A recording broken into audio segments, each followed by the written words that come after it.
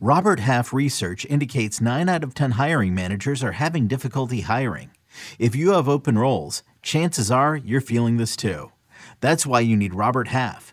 Our specialized recruiting professionals engage with our proprietary AI to connect businesses of all sizes with highly skilled talent in finance and accounting, technology, marketing and creative, legal, and administrative and customer support.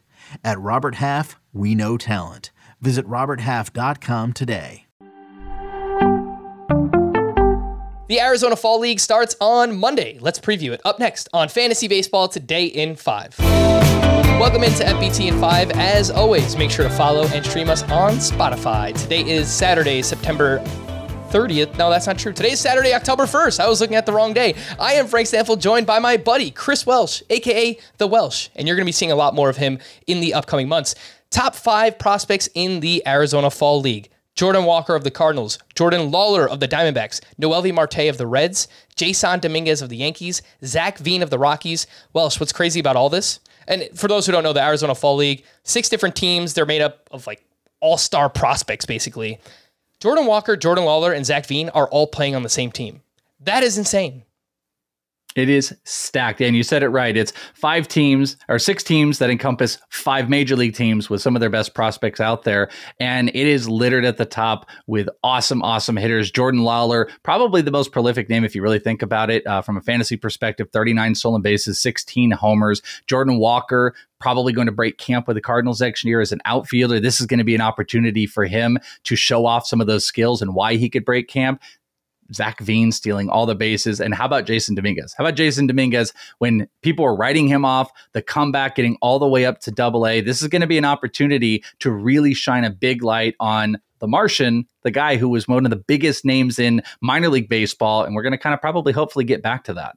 Yeah, and there's a bunch of other big names going to be at the Arizona Fall League as well. Henry Davis of the Pirates, Robert Hassel of the Nationals, Quinn Priester also with the Pirates, Brendan Davis, he has a lot to prove here with the Chicago Cubs. Kumar Rocker. This is going to be the first time that we've seen Kumar Rocker with a professional, in a professional setting. He hasn't played in the minor leagues yet, so it's going to be really interesting to track all of these prospects and see what they do. Welch, I know you put together a few categories here. You have prospects with the most to gain. You've got some sleepers, and you have names that you are paying most attention to. Which prospects fall into each of those categories?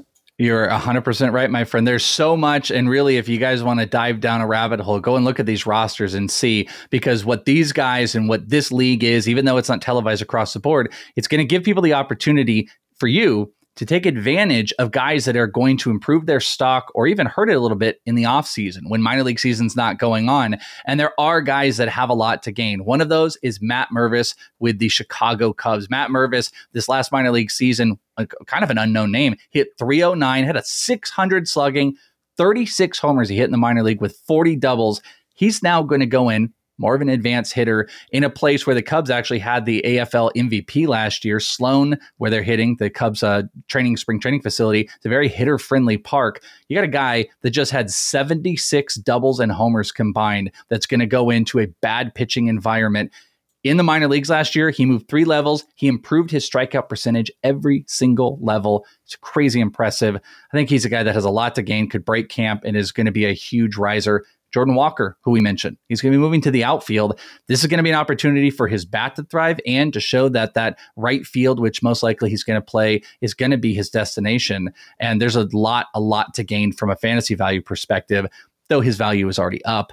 And Brendan Davis, Brendan Davis really has fallen off the mark, got hurt, did have a bad minor league season. He ended it pretty well in the actual minor leagues, but this is an opportunity for him to stay healthy, be in his own home ballpark again, and reprove that fantasy value, which maybe would be him breaking camp with the Cubs if they don't sign a bunch of guys. So those are guys that have most to gain. If you're looking for some sleepers, 2 guys that might not be on your radar, Colt Keith with the Detroit Tigers, not a ton this last season. Under 200 at bats, though, he hit .301, 9 homers, 4 stolen bases, makes ton of contact, and he's going to get an opportunity to thrive as well. Nico Cavadas with the Boston Red Sox.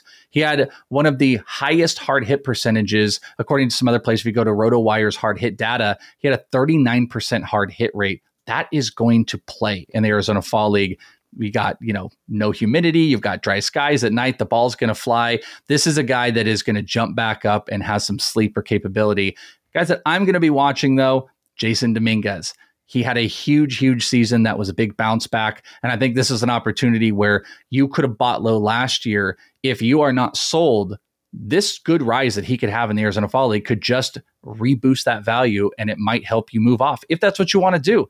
But maybe guys like me that are going to be out there every day are going to be able to see something more that reproves not the just great prospect, but maybe he can get back to being this elite prospect that we all assumed. Kumar Rocker, who you mentioned, this is it. He's been out here in the complex level, not even throwing in instructs. This is going to be the first time we're going to see him outside of the slider and fastball to see how the Rangers have worked with him in the development of the changeup.